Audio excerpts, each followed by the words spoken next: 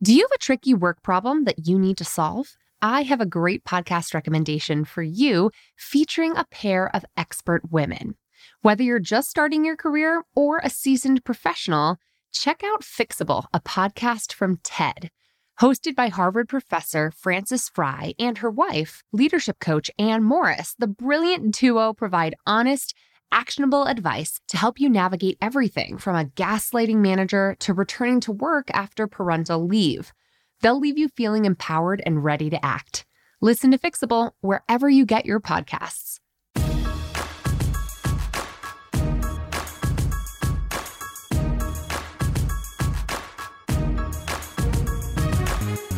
Hey, and welcome to the Bossed Up Podcast, episode 247. Today, I want to speak directly to managers, leaders, and aspiring leaders and managers out there about how to reset your strategic plan.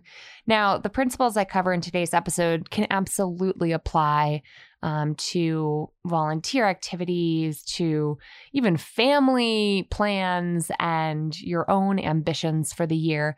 But this all specifically was inspired after the first month of our Level Up programming with my Level Up leaders, team leaders, and emerging leaders a few months ago. When we started off the Level Up program, our leadership accelerator, we really started with honing our strategic plan. And after last week's episode, which went into detail, last week's Thursday episode, I should say, which went into detail on the retreat planning that we did here at Bossed Up and everything that really came out of that, how to design an effective and strategic retreat, I wanted to talk about pivoting because if it's not obvious, we are all in a pivot right now. 2020 is not turning out the way that anybody predicted, except maybe Bill Gates, but that's another story.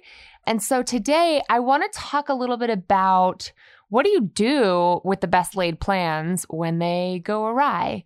And there's actually some really helpful science out there, and specifically leadership study and findings that have been done to help think about how to pivot a strategic plan. So I love the folks you're going to hear from today. I'm sampling some snippets from some of my favorite researchers who've written great books on leadership and the psychology of trust and leading through change. And I highly recommend checking them out. I'll make sure to drop links in today's show notes as well. But there are four core strategies or key concepts to think about when you are rewriting a strategic plan. A strategic plan being, a roadmap for the next 6 to 12 months or 1 to 5 years. Whenever you find yourself having to completely pivot during times of tumultuous change, like the ones we're in right now, these core principles can really help. And frankly, I have a feeling we're going to be pivoting again. Like the only constant is change is ringing very true for me right now because there's still so much uncertainty. We have to be on our toes and we have to be willing and open to change. We can't constantly be at high alert. So knowing that we have to relax, this was a really, we have to renew. We can't constantly be driving forward. We have to give ourselves time to reassess and renew. And these 4 key concepts have really helped me and our team here at Bossed Up think about pivoting strategically. The first is to take stock of the progress you've already made. The first thing we did at the Bossed Up retreat, which we did without even really saying we were doing it, the night before the real retreat started, when we were just socializing and hanging out, I asked my team, I said, think about all the things we've done this year already in the last 6 months. And we started just listing off, we brought on our first full-time employee. We brought on our second full-time employee ever. We hired our job search accelerator, which is going really well. We totally transformed Bossed Up Bootcamp and how we were executing it and how we were focusing on it. And then we had to cancel it. All kinds of firsts that we've navigated together, all kinds of new reports. You may have seen the comprehensive job search guide we created, the negotiation guide we created. We did all kinds of things in the past 6 months. And not only did it feel kind of impressive, frankly, to think about all the things we've accomplished already, but it reminded me that we can get a lot more done in the months ahead than we sometimes believe we can.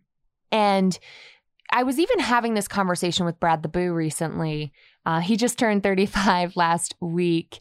And I was feeling, honestly, a little melancholy about it because it just wasn't the birthday celebration that I had in mind for him. You know what I mean? I think there's like this shadow part of like my internal life right now. I wonder if anyone else feels this way, whereby you kind of compare what you'd be doing if there weren't a pandemic. It's not a healthy thought.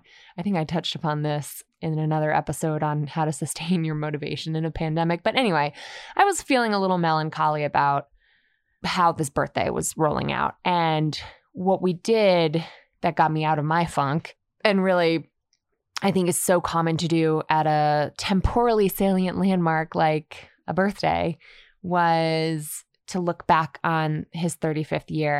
And I asked him how he felt about it. He was like, I feel really good about the progress I've made this year and the progress I've made in my life this year in all areas of my life. And it gave us a chance to kind of flip back through the flip book of his 34th year rather, and take stock of and appreciate and express gratitude around all the progress we've seen in our lives.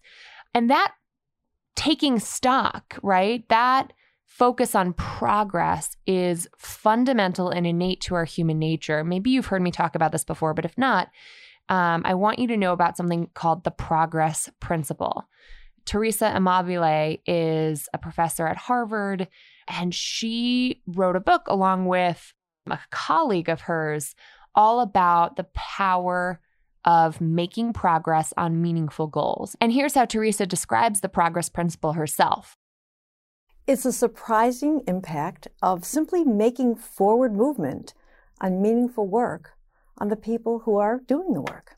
My co-author Stephen Kramer and I studied nearly 12,000 daily diaries of people working on creative project teams in order to look at their inner work life. And inner work life is our term for the perceptions, emotions, and motivations that people experience as they react to and make sense of the events in their workday. What we found was that when people's inner work lives were more positive, they perform better. So we asked ourselves, what is it that influences inner work life? If inner work life has such a positive impact on performance, we found that of all the things that can drive people in their work and make them feel good about the work, the single most important is simply making progress on work that they find meaningful. And I think that's key, meaningful work. If you can ground yourself in the meaning behind the mundane, which to be fair, like everyone's job involves some mundane aspects to it. Nobody finds inspiration or meaning by attaining inbox zero at the end of a week, right? But if we can remind ourselves of what is the meaning of the progress we've made, what is the impact on the world around us when we make progress on our work goals or in our lives even, it can help fuel us forward and keep us engaged in the day-to-day, which is really hard for most of us right now. And so if you find yourself feeling that way, take stock of the progress you've made, not just in the year thus far, but find a way to do that regularly. That's why I ask y'all in the Bossed Up Courage community on Facebook, which if you haven't joined yet, make sure to sign up for our emails at bossedup.org and you'll be invited to join us there on Facebook. That's why every Friday there, we have a Fierce Friday celebration where we say, okay, what are you proudest of having achieved this week? Even if it's just a little reflection you do in your own journal or with a loved one at the end of each day or at the end of each week or with your team, we have to take stock of how far we've come each and every day and what that impact and meaning is behind the progress. Now, of course, this is all in the context of completely changing our approach as we pivot a strategic plan or reset a strategic plan that's no longer working. And that brings me to point number 2, because once we've established and taken stock of our progress, it's really important to identify the bright spots. Instead of jumping right in, rolling up your sleeves and saying, okay, what's broken, what needs fixing, what's not working, Dan Heath, who is one half of the dynamic cognitive science brother duo, Dan and Chip Heath, who write a ton of great books, but one of my absolute favorites is called Switch: How to Change When Change is Hard. He describes in that book, but also in this clip I'm about to play for you, why identifying your bright spots first, like what is working on the team or what is working in my life right now, is a really important and often overlooked place to start when navigating periods of change. Take a listen. We all use our powers of analysis primarily to study what isn't working, rather than to study what is working. So think about all the times in your lives when you've been on phone calls with friends and they've been agonizing about the problems in their relationships, and the many, many flaws of their partners. But have you ever been on a single call where the person was obsessing about why things were working so well, with an eye towards doing more of that in the future? Or as parents, we really want to get to the bottom of why our kids got an F, so we can correct it. But we don't obsess about why our kids got an A. What were they doing differently in that class than in the others?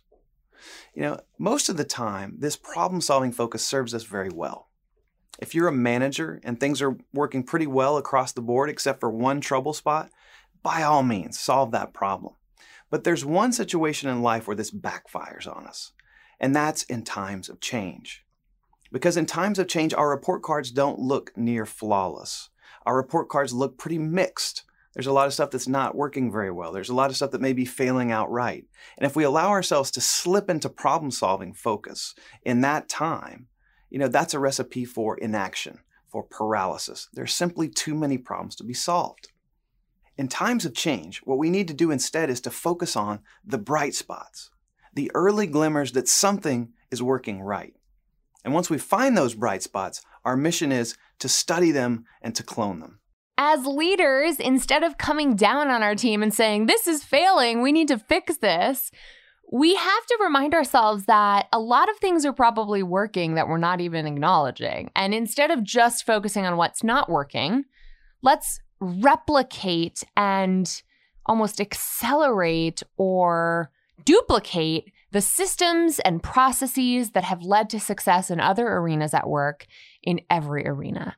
So before you jump into problem-solving mode, which totally makes sense, and I'm guilty of jumping right ahead to the negative, focus on what's working. I cannot tell you how often we overlook that in the strategic planning phase.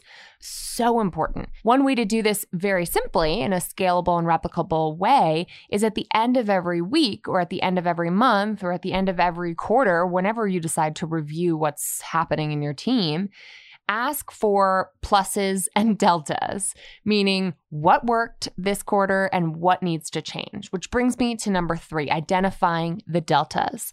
Once you've identified the bright spots and explored what's working about them and how you can replicate it, then we need to focus on the deltas. Delta, of course, is that mathematical symbol, the triangle that says, here's an area that needs to change. Here's something, a variable that we need to mix up. So instead of thinking of it as a failure that we need to hide from or run away from or smother or suppress, explore it as an opportunity for change. So once we've identified what needs changing, I really believe that a big, unwieldy, kind of unstructured brainstorm is the best place to start. In the past, when I've worked with a design thinking team around innovation projects like this, like how can we innovate this whole area of the business that's not working, we basically do a group brainstorm where every idea gets put on the board or put on the wall or put on the butcher paper, and everybody writes everything down, no matter how big or small the idea, no matter how quote unquote good or bad it may be. And then we step back, we look at the board together, and we rank them based on what we want to start experimenting with first. We basically vote on them. I've used colored sticky dot circles, those little circular stickers to sort of vote. Everybody put their vote up on the butcher paper to see which ideas they like the most. And what's interesting especially for small business owners like myself, or what's might be relevant for small teams, for managers who might not have ultimate power or control over the broader mission, is sometimes you don't start with the most, the best idea. Sometimes you start with the idea that's most easily and quickly implemented, so you can begin the experiment and the experimental process more quickly. I want to give you an example here. In the past, we talked about starting a Bossed Up app to track your goals. And we actually got pretty far down into designing an app, and then we abandoned it. Why did we abandon it? Because we realized the cost associated with designing and launching an app what meant that it was going to take so long to get there. We were going to run out of money in the meantime. And that's why the Bossed Up Life Tracker Planner was designed and developed, because as opposed to an app, it was actually easier and faster and cheaper to implement.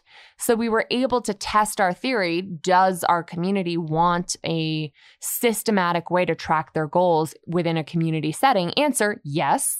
And the planner was born from the failure of, or the ashes of, our app that we had designed and spent quite a bit of time working on. But we were able to abandon it without feeling bad, because it was a conscious choice. One idea might be the best, but if you're going to run out of money on the way there, or if it's implausible or not easily or quickly executed, it's hard to learn from, right?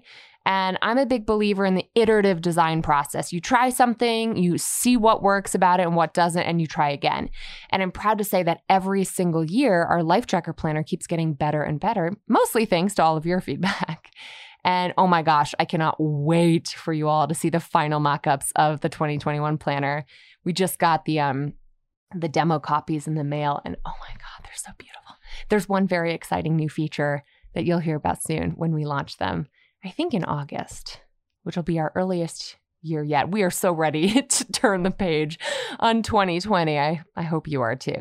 Anyway, I digress. Moral of the story here, identify the deltas, what needs changing, brainstorm widely to explore all possible next steps, and then pick one solution to experiment with, and do so in a time-limited way. So you can say, okay, those are all great ideas. We're going to run with this idea. And then in a month, we'll reevaluate, or in a quarter, we'll reevaluate. To me, when you have to stay really agile in the midst of massive uncertainty, that's the best way to measure what's working. So you're not just like sinking in endless amounts of time and money into an idea, trying to make it work, when you have to be faster.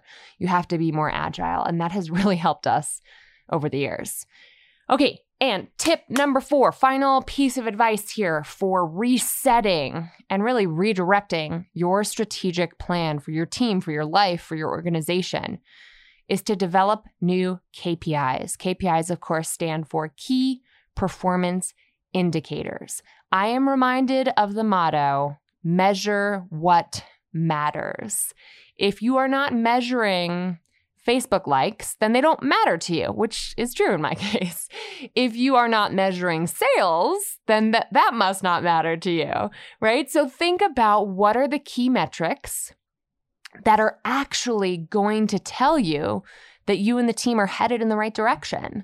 What signs of progress will you see? And be very cautious of what Eric Ries in the Lean Startup calls vanity metrics, which are numbers that might look good, like traffic on your website, but mean nothing related to your business's bottom line. If you have tons of people going to your website and no one is converting to buying your product or downloading whatever, like, you're not measuring what matters. And so you have to be aware of and cautious of vanity metrics, especially if you're managing folks who keep track of analytics for you and for the team. Make sure they're measuring what matters. And then I have to say, we have been struggling to do this well this year because so many things have changed. We're trying to really reset on this front ourselves right now. But make sure the entire team is aware of what metrics matter, is aware of where you're at in terms of progress to goal, and is able to contribute and drive in the same direction. Otherwise, in my team's case, if Ellie's managing our Instagram and is just focusing on putting great, beautiful, wonderful, inspiring, and informative content out there. And Kirby is trying to drive marketing for sales every month. You know, if Ellie doesn't know what the KPIs are, then our Instagram strategy is just going to be pretty and cool, but not strategic, not strategically supporting our broader overall business objectives. So make sure the whole team is on the same page, not siloed with different KPIs per department, right? We have to make sure that every department's KPIs are fully understood and valued by every member of the team. Eric Ries from The Lean Startup has a really interesting framework in his book, which is all about whether to pivot or persevere. So if something's not working, should you stick to it or should you pivot? And it all boils down to looking at the data, looking at the metrics. What does the data tell you? And if you have the right KPIs, if you have the right metrics that are truly connected to your overarching objectives as a business or team, then you can help determine as a team whether to pivot or to persevere. And my God, does that all feel super relevant in 2020? I read The Lean Startup back in 2012, like in my years of preparation to launching my business, and it feels more relevant today than ever. I hope today's conversation is relevant to you. Now more than ever, these tools are more important to lean on because they really only apply when mass uncertainty is the norm. And that's where we find ourselves in 2020. So I hope today's podcast finds you happy, healthy, whole, and hopeful. I just came from a doctor's appointment this morning, and I had a very real conversation with my medical provider who said, you know, I just don't feel hopeful right now. I feel really heavy, and this heaviness just won't leave me. And she and I were talking about not only the pandemic and the unfortunate ways in which this pandemic has become politicized, but also what's happening in the movement for Black lives and just with racism and this country of ours. It is easy to feel heavy. But I said to her as I walked out the door, you know, thank you so much for what you're doing. Stay hopeful, because even when I'm feeling heavy, which to be fair, I'm feeling heavy right now too, like it's just, we are weighed down by this globally from the chronic stress that we're all under right now. I have to hold out hope, because without hope, what are we? You know, without hope, what are we striving for anyway? So I hope these tips in terms of navigating change as a leader inspires you to be optimistic about our ability to change for the better. These strategies can help you identify how to change for the better. But before you can even apply them, you have to believe that change is possible. And so I want to leave you with that thought today. Change is possible. While there is a lot of frustration to be felt right now, we can take control of our destiny right now. Collectively, we can come together for positive change. So I would love to hear from you if you found today's episode helpful in navigating change on your team, or if you want to share it with the folks in your world who you think could use it. You can head to bossedup.org/episode 247 to get all the details and the transcript from today's conversation. I guess it's not a conversation, it's more of a monologue. But yeah, I'd love to hear from you. How are you applying these frameworks to maintaining a sense of forward momentum and hope in your life? I'd love to hear from you on the Bossed Up Podcast hotline, or just, you know, blow up my Instagram or Twitter or whatever. Hit me up at Emily Aries on all the things. Or you can call in your next career conundrum or boss move of the week on the hotline at 910-668-BOSS. That's 2677. Keep bossing, y'all. I know times are tough. I know things are crazy, but I believe in a better tomorrow, and I hope you do too. Take care. Talk soon.